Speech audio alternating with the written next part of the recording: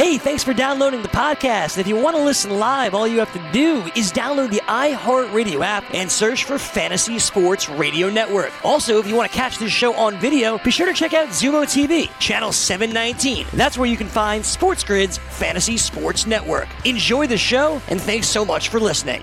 Welcome back in, everybody, to the early line right here on Sports Grid. Kevin and I, we were spending, hour one going into the NFL, mostly this Cam Newton to the New England Patriots move, which is certainly one of the headlines of the offseason, right? The old Patriots quarterback and his movement was a big-time headline. The new Patriots quarterback moving to New England, obviously a huge headline as well. We left off, though, talking about Carolina, Kev, and the idea that maybe they go downfield. I got to tell you, there's another player out there who is a big-time deep threat that is also getting the right kind of buzz right now, Kevin. This is the thing. This is the time of year when everybody should be in the best shape of their life. Everybody should take a step forward in the next year of their development, and that's what we're hearing out of Baltimore when it comes to Hollywood Brown. They are saying that, listen, they think he is perfectly suited to be the wide receiver one in that offense, going downfield, being that kind of big play threat for Lamar Jackson. Remember, we were very excited that they got Duvernay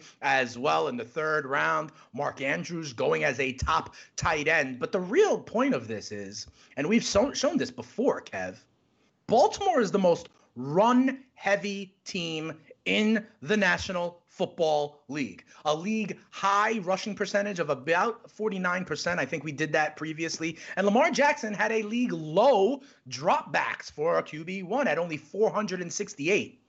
Yet he had 36 touchdowns, right, in just those dropbacks. So talk to me about Hollywood Brown and how you view him. Is this one of the things, like I've said to you previously, Deshaun Jackson is an incredible value for his team, but it doesn't always show up in the box score, right? Because what he does to stretch a defense, what he does to help others, maybe Zach Ertz underneath, for example. I sort of see Hollywood Brown in this offense similarly. His skill set provides a role for the Ravens that is important, but it's not all because the ball is being thrown to him. You know what I mean, Kev?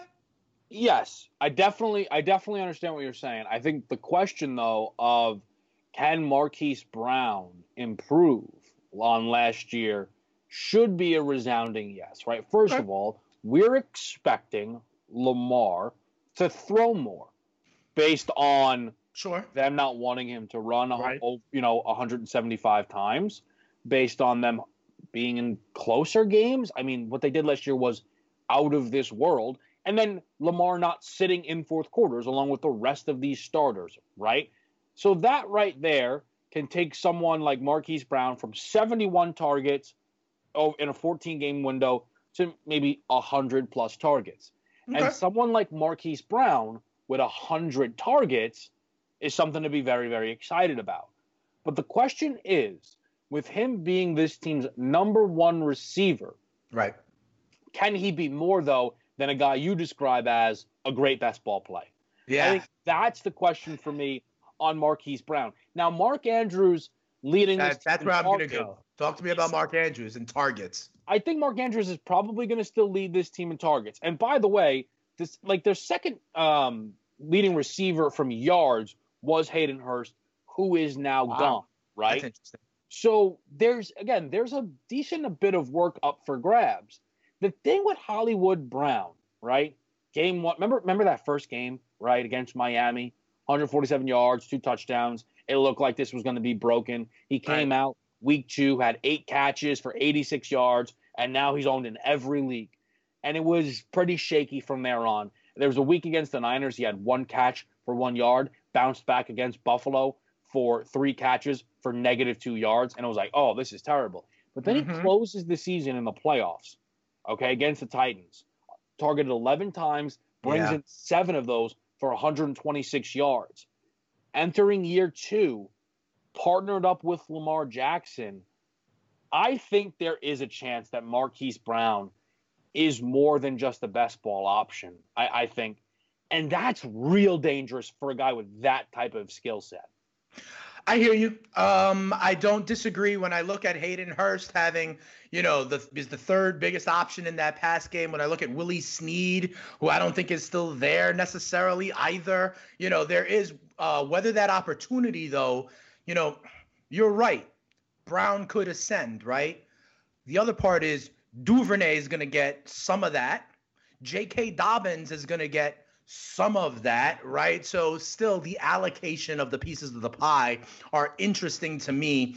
I don't want to sell him short as a best ball guy, you know what I mean? But in that offense, he's not going to be used half the time. You talk about Lamar not playing in fourth quarters. When you're up 28-10, you ain't play action going down the field 50 yards kind of stuff, right? So we will see. I think he's a very interesting option. For me, I don't see him as the consistent Ravens option. I see Andrews as the consistent Ravens option. I think Hollywood Brown is more, I call it best ball, but he's going to have some more up and down weeks, in my opinion. Would you say, I'm just trying to think of the guys that fit this description for you. Will Fuller. Brown, Fuller, Deshaun. Robbie Anderson, Deshaun Jackson. Probably the four guys that come to mind, right? Sure. Where does Brown land? Robbie is less for me, though, because Robbie built himself, I think, into more of a complete receiver in his last year with the Jets. But go ahead. But the point is well taken, yes. But of those four guys, who's the guy that you're most likely to put on a roster, not 80 or rank highest for a season of fantasy football? Will Fuller. Will Fuller is the incumbent option there with Deshaun Watson now without DeAndre Hopkins. Obviously, Cooks eats up some of that. But, for me, Will Fuller becomes like the veteran incumbent there for Houston. I would take Will Fuller, I think. But you're right. It's close. I got to say, and I know we're talking about Marquise Brown, but I really wonder if Will Fuller, Brandon Cooks, and Kenny Stills, like all of them, are massively underrated. I don't know. That's a hurt. They're also all the same type of wide receiver, right? They are, but we're talking then again about big play wide receivers that are getting, like, Deshaun Watson is what, QB5? Right? Yeah. 4, 5, and 6? remember, David Johnson has experience of being one of the top backs in the league, too. Like, it's up in the air the way that could go. I just feel, though, as if the idea that all of those guys, and if I remember correctly, they're all like wide receiver 40 or later, right? Yeah, I'd have to go back and double check, and maybe there has been some movement. But I hear you. I'll go and check it right now. I think there's a chance for two of the three to outperform their ADP quite comfortably. You're talking about the Houston receivers? Yeah. All right, I'll work to bring that up. But as I do, let me tell you about another story that crossed my radar that I think is interesting. When the Chiefs won the Super Bowl, when the confetti was falling down, it was defensive lineman stud Chris Jones that was like, yo, dynasty. We're going to be a dynasty, right? But what was ironic, and he got some shade for it, is he wasn't under contract anymore. So if he wanted this to be a dynasty, he needed to re-sign with the team. And ironically, Kev, there has been no movement here. No movement with the Chiefs and Chris Jones. I wonder if you think how does this wind up? Because we've talked about franchise tags and big-time players. Chris Jones is a key part of that Kansas City defense that got better, recently. Are they going to make a deal here? Is this going to end well? Is this not going to end well? What do you think about this situation, and how important is Chris Jones to that evolving defense? Yeah, I think he's certainly important, right? With the way that they like to get after the quarterback. Sure. Jones is so important for them up the middle. He was excellent last year. He's been excellent. I think some people might say he's maybe the third best interior defensive lineman in the league behind Donald and Fletcher Cox, right? Yeah, it's possible. Somewhere, yes. Like he's really, really good. Now the struggle of it all, though, is sometimes it's hard to pay those interior defensive linemen. Positional value, right? It's a positional value thing, and it's knowing that Pat Mahomes is going to get the biggest contract in football history. You have to be wise with your money. Yeah, it's tough. It's tough. Yeah, but your window is right now. Your window is right effing now, It so is. I'm almost like I'd be okay to paint myself in a corner 4 years from now because I may get 2 more titles out of the deal.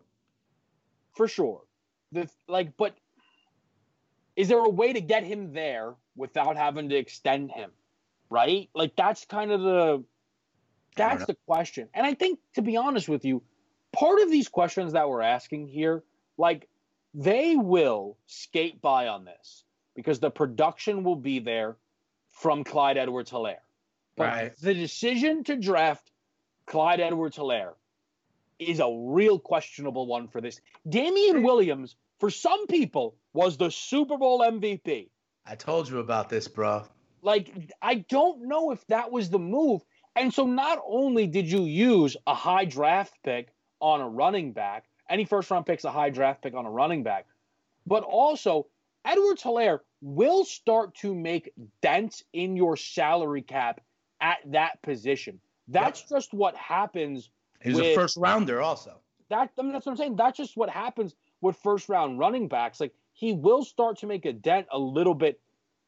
And I think these are kind of the reasons why we, had those reservations when they drafted him. Again, they'll skate by on it because he's going to be produce. good. The reservations I had that there was already a stocked running back room that could play the role. I already thought they were going quantity over quality in Kansas City. So it is interesting. Kev, man, we've been doing the show together for what? I don't know, a few months, right? Yeah. And I love you, brother.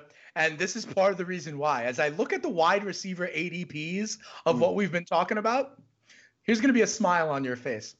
So Will Fuller is wide receiver 35. Okay. Brandon Cooks is wide receiver 36. Oh, boy. Marquise Brown is wide receiver 34. There you have it. They're literally back to back in the Fantasy Pros rankings, which we look at. So remember, when you were asking of those guys, and I happen to take Fuller over Brown, they are right next to each other if you look at it. And by the way, I did not before them see the names Robbie Anderson or Deshaun Jackson, right? So when you ask me that, I happen to take the other one, but clearly it is a coin flip. Oh, by the way, who's one above that? Another name we have discussed in this episode. It is the slot receiver for the New England Patriots, Julian Edelman, right? So Edelman, right now, Edelman 32, Hollywood 33, Fuller 34, Cooks 35. That's how it goes. You got 30 seconds to do so, Kev. You have to let me walk you up that list with Edelman and see how far you move him now with Cam Newton at quarterback. He's got to be wide receiver too. When he come back here on the early line, Cam Newton has provided the changing context for everybody. Kevin has Julian Edelman zooming up boards. We'll find out how far when we come back. It's the early line. SportsGrid.com. Betting insights and entertainment at your fingertips 24/7 as our team covers the most important topics in sports wagering. Real-time odds, predictive betting models, expert picks, and more. Want the edge? Then get on the grid. SportsGrid.com. Welcome back into the early line right here on Sports Grid, giving you the edge as a sports investor.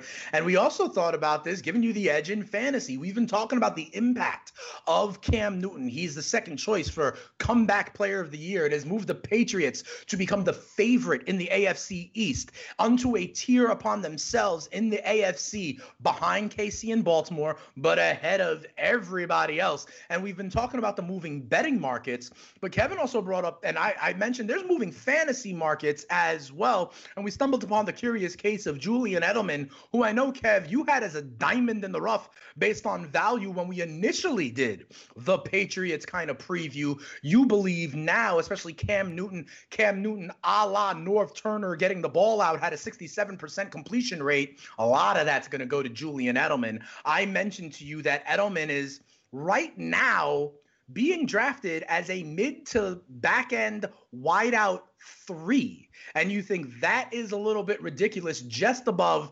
speed guys like Will Fuller and Hollywood Brown. If I tell you Edelman and we want to play the game, how high up does he go?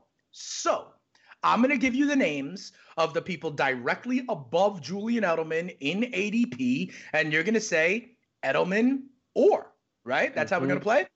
Yeah, it works for me. I just want to say, though, I will be asking you the same because you already know I'm excited about Edelman, right?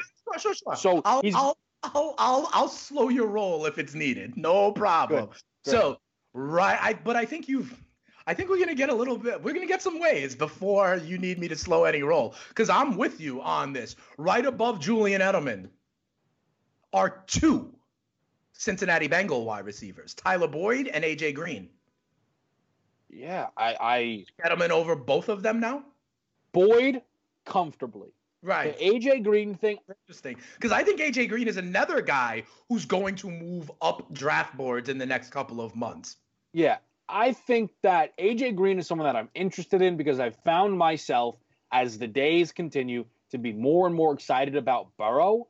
With that being said, though, the fact that Boyd is still there, I don't know if AJ Green gets still that full wealth of targets.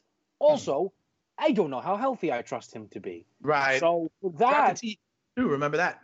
Yeah, I would probably still push Edelman over both those guys. Yeah, I have similar feelings with AJ Green being a weird caveat. I may take a stab at AJ Green on some of my drafts because, listen, the upside is there and garbage time points count as well. But for now, I'm cool with that. Would you like Julian Edelman or Jarvis Landry? Oh, definitely Julian Edelman. For me. I mean, okay. Jarvis Landry, I get the excitement level there. And last year, did he outperform Odell Beckham, like from a point perspective? I'll bring up the Cleveland Browns. Yeah. No problem. But yeah, I'll check that out. But you like Edelman over Landry. Ironically for me, I do too, but Landry is that same kind of receiver, that PPR kind of safe floor receiver, if that makes sense. So, it's not really hate on Landry, but you're right. I do think the opportunity is good for Julian Edelman. So I'll move him up as well. Ooh, next up is a guy I think you're high on, Julian Edelman or DK Metcalf. Yes, I am excited about DK Metcalf, but also he's the second wide receiver on a team. And I just think that that's such a big deal. I might be completely mislabeling it, but I just see Julian Edelman as someone that has an opportunity for top 5, top 10 targets in the league. I don't think that's true for DK Metcalf. He needs some really good touchdown production, I think, to outscore Edelman. Yeah, I agree with you. And just so you know, you are right. Jarvis Landry led the 2019 Cleveland Browns in targets, 5 more than Odell. In receptions, 9 more than Odell. In yards, I'm doing some quick math, but about 140 more than Odell. Even got into the end zone twice more, 6 touchdowns for Landry, 4 for Odell. So the question is, why is Landry going as wide receiver 28? Meanwhile, Odell is all the way up as wide receiver 12. But you like Edelman over Metcalf. I agree. Edelman is the best wide receiver, number 1 wide receiver for the Pats. Metcalf has to deal with Lockett and others. And Seattle's a much more run-heavy team, at least usually. But it sounds like you want to talk a little bit about Landry and Odell still. Well, I just want to bring that up because to me, right, now the whole stuff with Odell last year was a bit of a mess, right? And now we look at the offseason. The bounce back all the way. Odell is right now as a wide receiver 1, wide receiver 12, I believe, overall. So the question to me, though, right, is for Odell, who had touchdowns in each of the last 2 games of the season, right? If Odell pops off and is Odell, how much of this can Jarvis still do, though? I mean, the fact that he out-targeted Odell, right? But it also then begs the question, most people would say, Odell had Austin Cooper to me. This hurts Austin Cooper idea, right? Hunt's now in there for a full wealth of goodness too. I think are going to get theirs. Okay, Odell and Jarvis are going to get theirs. I think the problem is Hooper becomes the forgotten man, but it's all good because he has something like $80 million to rest at night and will be okay. Let's keep pushing this. I think it's interesting. Next up, after Metcalf, we climb up. We're at wide receiver 26, Julian Edelman, or now in the wide receiver 1 for his team. Okay, we're starting to get into that territory, Kev. Edelman or Stephon Diggs. great question. Wow. I think using some of our conversation that we have with Ryan Tablet, who covers the Bills, right? I think I'd lean Edelman. Okay. Diggs is in a situation where John Brown is still someone who has is there. Dawson Knox is there. John Brown has that rapport with Josh Allen. Diggs is going to be commanding a bit harder assignments, and Cam Newton's a better quarterback than Josh Allen for me. All right. So here's the thing. What I'm gleaning off of you is you believe the gap between Julian Edelman and Pat's wide receiver 2, right, is so big that Edelman becomes one of those target monster kind of fantasy assets, right? In a way, when I talk to you about some of these other number ones, their work being split. And honestly, I wonder what you think about the split of these next few wide receiver 1s for their teams, okay? With Diggs at 26, he's the wide receiver 1 for his team. The next 1, 2, 3, 4, 5, 6 names, maybe even 7 that I'm going to say, 8 that I'm going to say are now the wide receiver 1s for their team. I don't think you're going to put Edelman over all these guys. So let me not go one by one, but give you kind of, do you think this is where Edelman belongs? Because I do. The next names are a group of T.Y. Hilton, Terry McLaurin, Tyler Lockett, Devontae Parker, Cortland Sutton, DJ Chark. These are all wide receiver 1s for their team. I'll take Edelman over Chark. But when you're starting to talk about Cortland Sutton, Devontae Parker, T.Y. Hilton, who you know I'm very high on, maybe we have found the range. You've asked me to check you. Mm-hmm. I think we're home here. I think that of that group, though, right? So even if we were to go one by one, sure. Terry McLaurin. I know I'll take him over McLaurin. I'll take him over Chark. I would probably take Sutton. I would take T.Y. I might take Lockett. And then after that, we get into names like A.J. Brown, Keenan Allen, like coin flip. To me, what is it, right, that has Keenan Allen that much higher than Julian Edelman? I mean, if you really looked at it. You raise a good question. I guess I would have to tell you, I just believe the Chargers offense will be more productive than the Patriots on the whole. And so then the production will be there for the Chargers more. I think the pie, not the slices of the pie, right? The pie itself, the passing attack pie of the Chargers is bigger than the passing attack pie of the Patriots. And I get that, right? I'm just saying Julian Edelman was wide receiver 7 last year. Now, Keenan was 6, okay? Okay. Give Keenan his due. We don't give Keenan maybe enough credit. And the thing is, as we've gone through this exercise, we are still seeing some of the names that you and I have pointed out as way too low. Keenan Allen, T.Y. Hilton, right? Like, those are guys that we feel are way too low. I'll put Edelman in that group. And they should all, in my opinion, be solid wide receiver 2s. And that's where I have them now, right? We're talking about these names. When I tell you Parker, Sutton, Allen, that's like 18, 19, and 20. Those are wide receiver 2s. I believe Edelman belongs in that tier. And I think I'm just saying, I think there's a world where it could be.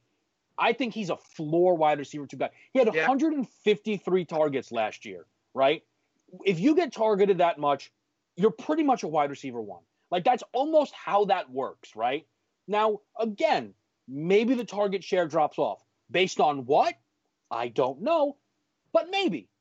New quarterback, they're trying some different stuff out. Okay. I'm just saying is Julian Edelman being wide receiver 30. I understand how deep wide receiver is. Yep. I understand that in a person's projections, right? Even one more touchdown might move you up 6 spots. I totally get all of that. But from a pure safety perspective, perspective, it's floor safe, yes. I just think that Edelman belongs up much higher on boards, and I think that I'm going to end up banking a lot of my fantasy seasons on Julian Edelman because when it comes to value, he's going to be the best option on the board almost every single time for me. Yeah, and we've talked about this, right? It sounds like I've convinced you, in essence, to go RB at the top, right? And then if you're looking at 3, 4, 5 wide receivers, and if Julian Edelman is there in round 4 to be your wide receiver 2, after, you already have, I don't know, call it Odell, right? Call it Mike Evans, whatever the case may be, sounds good to me. One of the things you mentioned is kind of that the touchdowns are fluky and dependent and regression, and that's so much of a player's fantasy profile. And I said to you earlier in the show that I think this is a risk for Sony Michel. He's going to get touchdowns in this Patriots run offense, but now with Cam Newton there, he has served as a goal line back, every year for the Carolina Panthers. And so if it saps away 2, 3 touchdowns from Sony Michel and some other short yardage carries, I think that Michel is the risk here to go downboards in the same way Julian Edelman was a risk to go upboards. Right now, what I have up, and by the way, to this point, I have up running back ranks in PPR settings, where Sony Michel also gets dinged, and he is basically getting drafted right now as a flex play.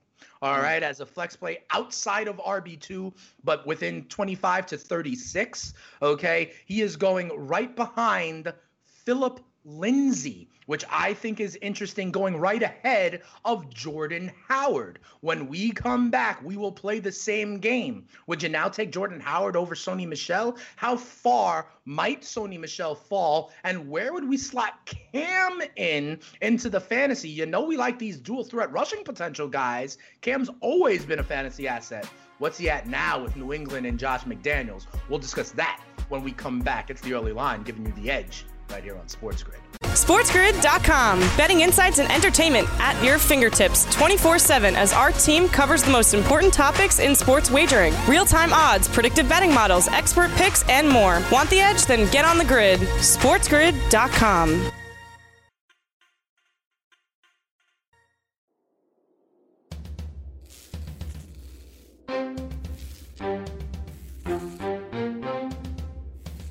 You're watching Sports Grid.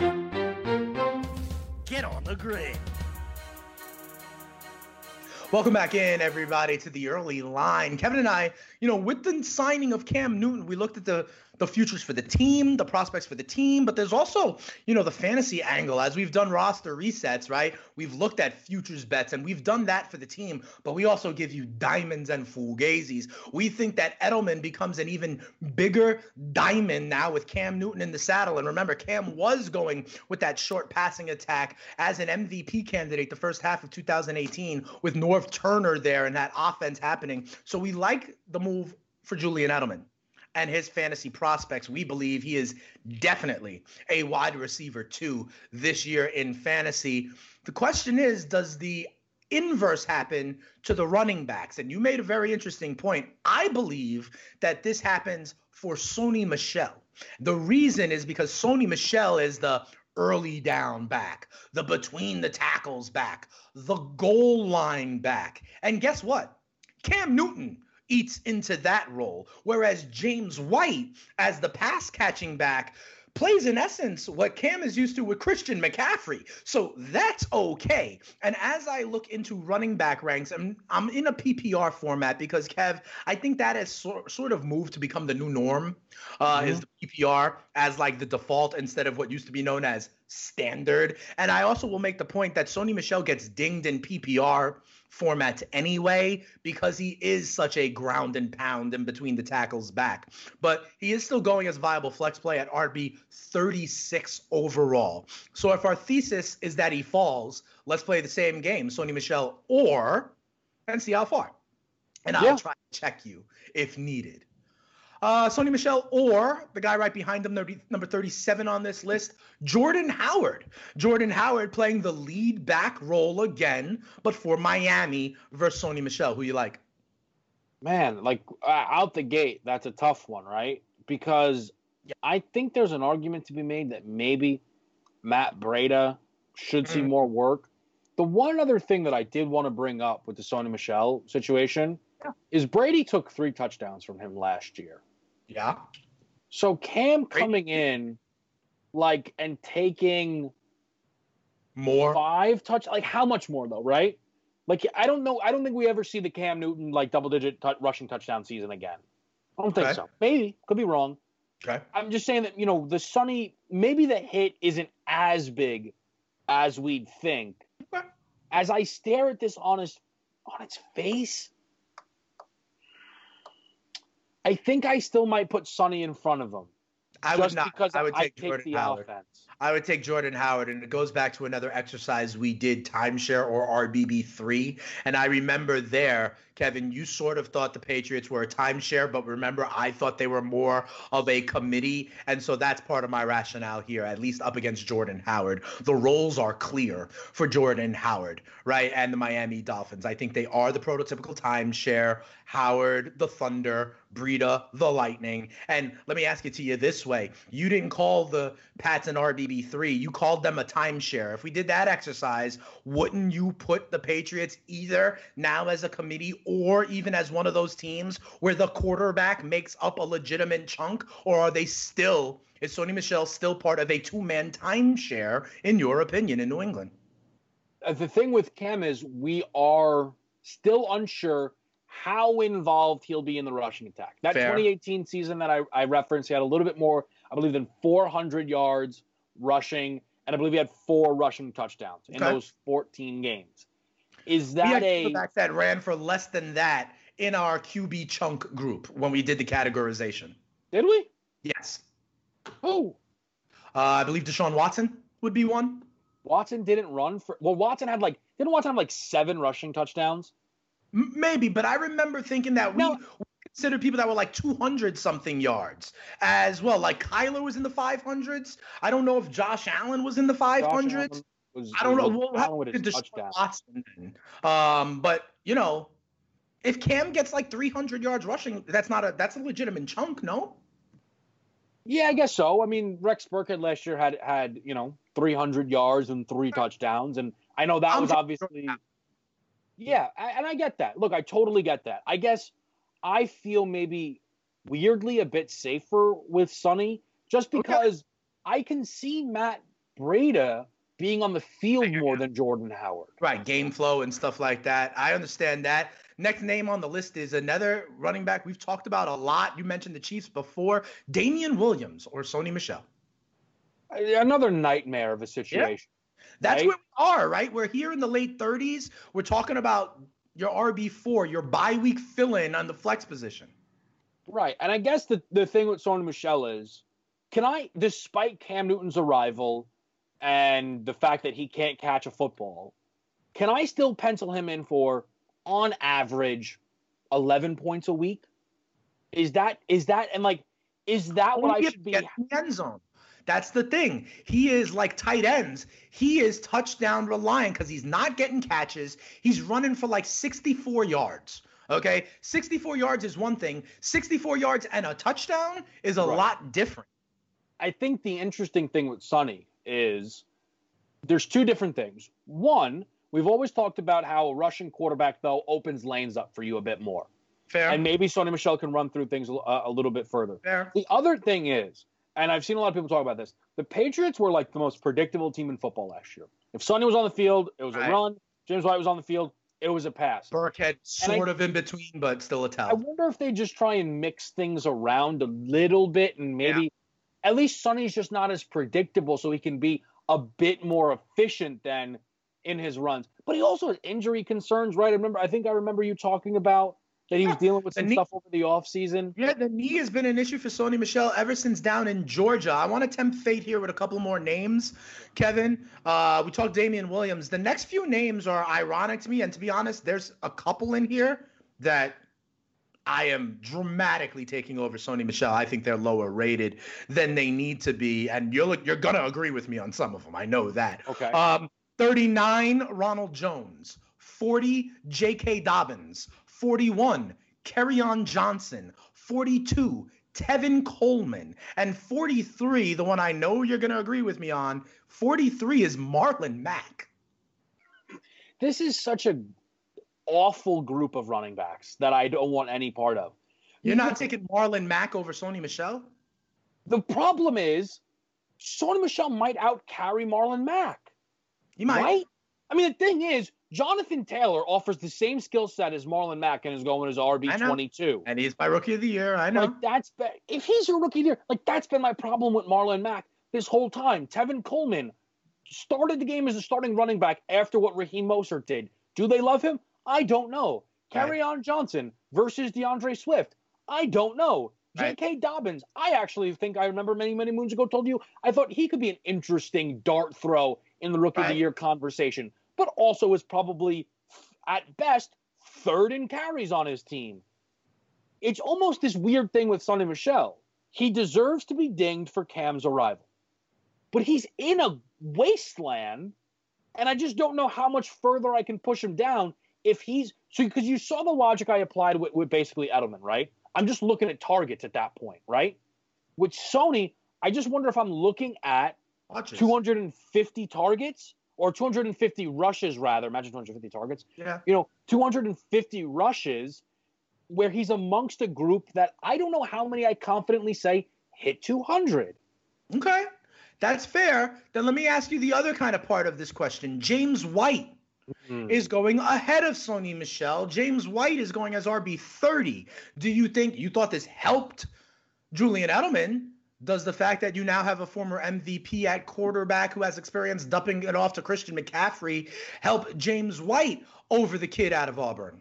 Yes, I think this is amazing for James White because that 2018 season where Cam had his career high completion percentage, and I think that considering we've, again, seen reports that Belichick spoke with Norv Turner, I think that they're going to want to see what they can replicate from that. In that season, McCaffrey was the leading receiver, had 124 targets for 107 catches and 6 receiving touchdowns. You look at what James White did last year, was the second leading receiver with 72 catches with 95 targets, 645 yards, and 5 touchdowns. I think James White, again, I think he gets a really nice boost from this. Now, he doesn't bring really the running work of a Sony Michel. I wish they'd just make James White the bell cow, honestly. So let me ask you this, because right now at number 30 in the running back market, he's a flex play, right?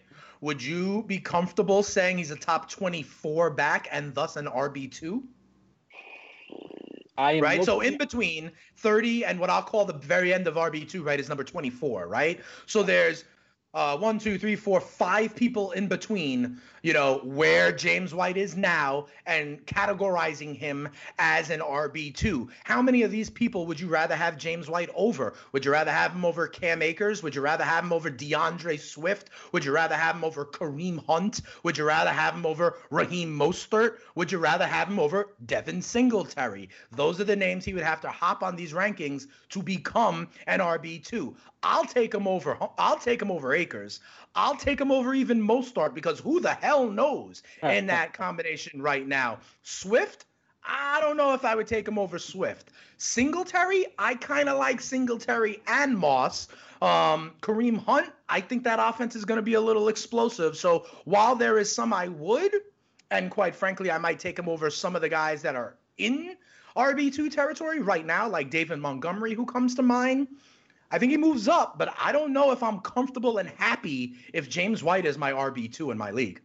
I would say that I'm not happy if he's my RB2 because I think that what we've gone through here is you should be trying to get 2 backs in the top 20 ranks. Right.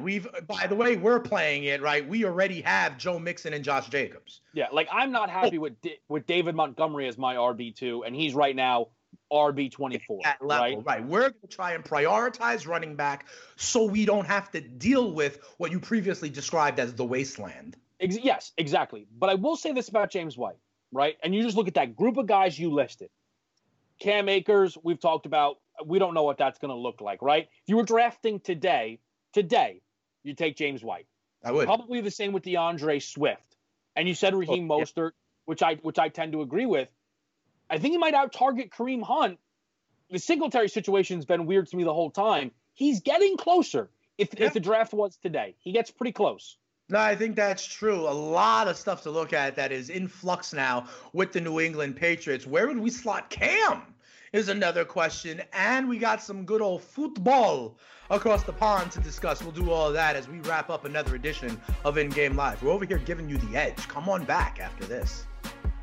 SportsGrid.com. Betting insights and entertainment at your fingertips 24/7 as our team covers the most important topics in sports wagering. Real-time odds, predictive betting models, expert picks, and more. Want the edge? Then get on the grid. SportsGrid.com.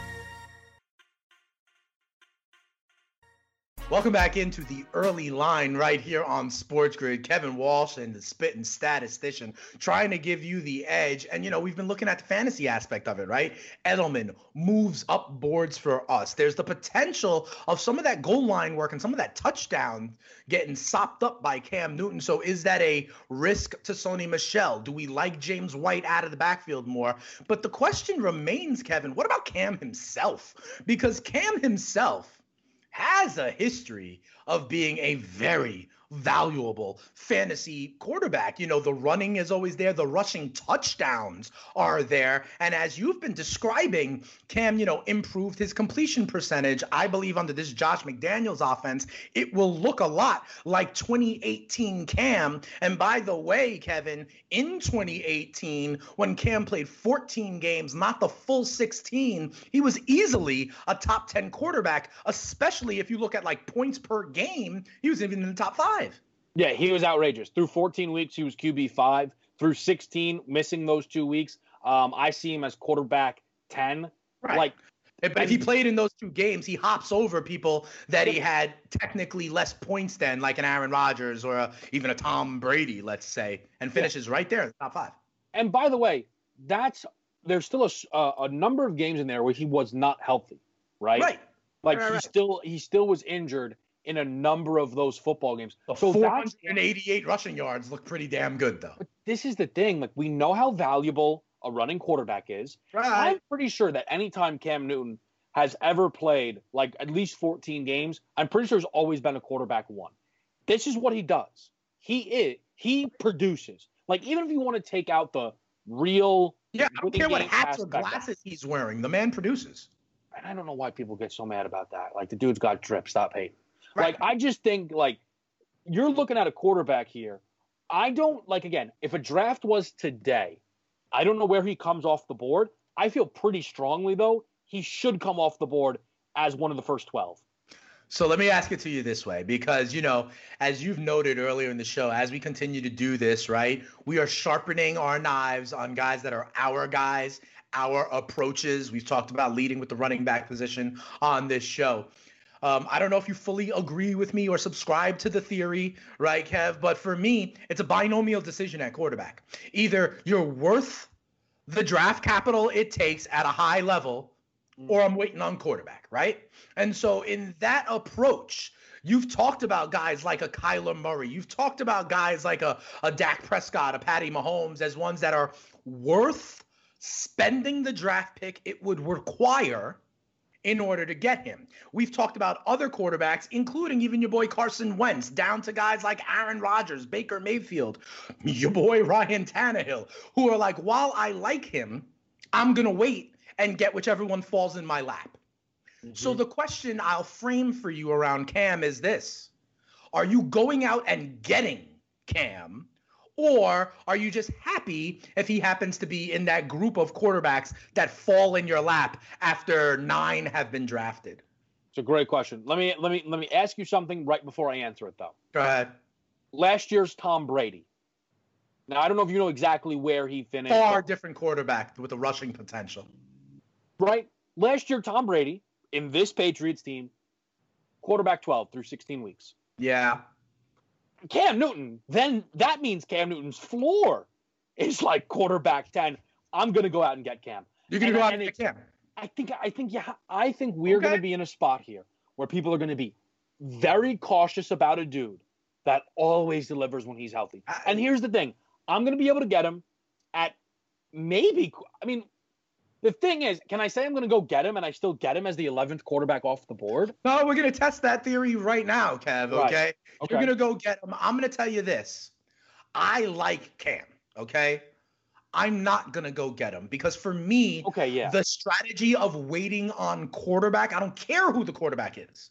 I'm going to wait regardless.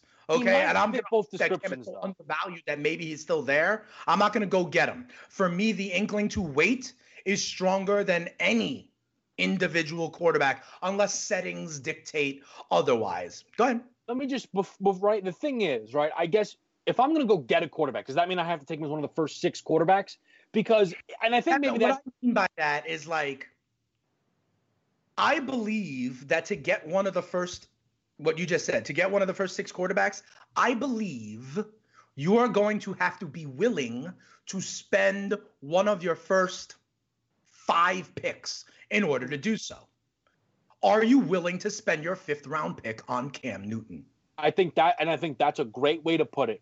And I think the reason why it's difficult for me to accurately answer it is I don't think I'm going to have to. And that's why then you become waiting on him. He might be one of those guys who you hope is there still. Because the thing is, right, and I know we're going to go through this exercise, but we're not going to ask about that top 6. Lamar, Mahomes, Dak, Russ, Kyler, Deshaun. Yeah. I don't see any world that Cam cracks that top 6. Okay. I don't see, and what I mean by that is in ADP. I don't mean that from a scoring perspective. I mean that in an ADP standpoint. Fair. I don't think he cracks that top 6. So inherently, he's not going to come off the board early enough. Like, that's almost like I can sit there, right, and say, someone's send me a notification when the first 6 are gone. Right. And then I'm going to look at Josh Allen, Carson Wentz, and Cam Newton, right? By that, you're not going out and getting Cam. Right, but it would be bad drafting of me to go get him. Because I just define it slightly differently. Kev, for me, if I'm going to target someone, I'm willing to overpay for that person because I'm getting him. I'm going to get him. And I'm going to do that. Still overpay. I might still overpay for Cam and maybe take him as quarterback 7. But I don't think there's a world where those other guys are on the board. Like, the thing is, even if I love Cam, right? Yeah. I don't know if I have to draft him before Watson ends up on a different roster. You're right. So let me put it in a different kind of case study. Because I hear what you're saying, right? You're in your draft. Yes. You've gotten your 2 running backs. Awesome. Got your 3 wide receivers. Great team. It is the 6th round, right? It's the 6th round. Cam Newton is still on the board. Mm-hmm. But so is Josh Allen. So is Carson Wentz. So is Drew Brees. So is, 2 other quarterbacks who you think you do. Do you pull the trigger and draft Cam there, or do you keep kicking the can down the road and draft like Hunter Henry or another wideout instead? I think you're going to say you wait. Yeah, and that's... Every single round, you're going to be faced with that same exact kind of decision. Pull the trigger on Cam or Carson Wentz or wait. And I believe that in that context, Kev, your true decision is going to be to wait. Yeah, I think you're right. And I think you put it well enough now to where I have but no choice to say you're right. Because that's the thing is, no, sir, because what's going to happen is 6 with the options before you and the supply and demand that is still there at QB. Right. I think basically the best way to describe it is, and you mentioned Le'Veon Bell, who you've entirely sold me on, right? Le'Veon Bell's a spot where I'm not gonna mess around about is he gonna make it back? I don't know if he makes it back. If I missed out on Le'Veon Bell due to the other running backs he goes around, I'd be furious. Okay. Right? If I missed out on Cam, I'd be annoyed. But Tom Brady is still on the board. Who has Wentz? That's fine. Right. Like, that is the. But we are also now potentially looking at a situation where the quarterback group for this year, deep, it's always deep. That front 12 is all really good. Yes, I agree with you, but I can make a case for QB 15 being really good. I can make a case for QB 17 being really good. Right, and I get that you can make the case, but you know how every year, right, that quarterback thing, and you see a couple of guys that are out there just floating. What I'm saying is, because how the guy who drafts Lamar somehow is also the first dude that has a backup quarterback, and if you're that person in fantasy, I dislike you because you're making a bad decision and you're hurting my whole weight on quarterback strategy. Right. Here's what I'm saying is, if the top 12 quarterbacks in fantasy were evenly distributed across 12 teams, Sure. I think 10 of 12 teams will probably could end up starting that guy for 16 weeks or 15 with the way fantasy is. And listen, bro, and then we got to talk a little bit about some soccer. But if I'm in a 12-team league and 11 teams have drafted their quarterback already, I'm still comfortable. I don't feel any walls closing in on me. I just don't. If 11 quarterbacks are off the board, and like literally as I stand in Fantasy Pros right now, if 11 quarterbacks are off the board, you're telling me after everyone has filled that position, I still have my choice of Aaron Rodgers, Baker Mayfield, Big Ben Roethlisberger, and others? I'm fine with that. I'm fine with that. And I will go at it. You're telling me my two quarterbacks can be Aaron Rodgers and Baker Mayfield? And I waited until the very, very end? Sure. Yeah. Bring it on. Let's do it. I think that's totally fair. And I'll just go ahead. I'll just say, I guess, there is a world, right, where, you know, you're battling with the Rodgers, Baker stuff back and forth. But I would have never thought Baker would have been bad last year. And Rodgers was kind of an up and down. I don't know what I'm doing. Yeah, but that's going to be the case for someone in the top 12, too. Like Josh Allen could defecate the mattress this year. He could, right? But this is the reason why that group is so enticing is you have a lot of guys that are going to give you that rushing floor, and the exceptions are a part of these outrageously loaded offenses. Right, like the Matt Ryans and the Drew Breeses of the world. That makes sense to me. We only got a couple minutes left, and Kev, I know you wanted to tell me over there in Serie A, some of the big boys are in play today. Absolutely. We've got Juve in action. They're going to be scoring all the goals. Go over 3.5 for plus money, around plus 180 or so over at the FanDuel Sportsbook. Lazio, who dropped a point, dropped 3 points actually when they played Atalanta, who's absolutely the best team in the universe. They're only like a minus 125 road favorite in their game. They still are on the heels of Juventus. They're going to look to keep pace. I think that's also a pretty good value spot. And I'll also just throw out two quick ones. Barca's playing Atletico Madrid. Barca has had a shutout in 4 of their 5 games since restarting. Atletico in 3 of their 5. They played early in the year. It was 1-0 Barca. Under 2.5 goals. It's around minus 125. If you want to go under 1.5 as well, that's a nice plus price. And then also Manchester United against Brighton is a pretty interesting game. It's a game that I'm not going to give you a pick on. All I'm going to say is Bruno Fernandes, who's been the best player for Manchester United, went out and played pretty much 130 minutes in an FA Cup game against Norwich. He might be on the bench. If that's the case, take a look at the under in this game. He's very, very important. That's a game where you need to get the 11, I think, before you put your wagers down. All right, fair enough. Thanks for those insights, Kev. And we'll have more for you right again tomorrow as we turn the calendar to July. I can't believe we have hit July already, Kev. The boys of summer are coming back in this month as well. For my man, Kevin Walsh, I'm merely the spitting statistician. The morning after is up next. Keep it locked right here. Keep on getting the edge. Have a great day, everybody. We'll see you tomorrow. SportsGrid.com. Betting insights and entertainment at your fingertips 24/7 as our team covers the most important topics in sports wagering. Real-time odds, predictive betting models, expert picks, and more. Want the edge? Then get on the grid. SportsGrid.com.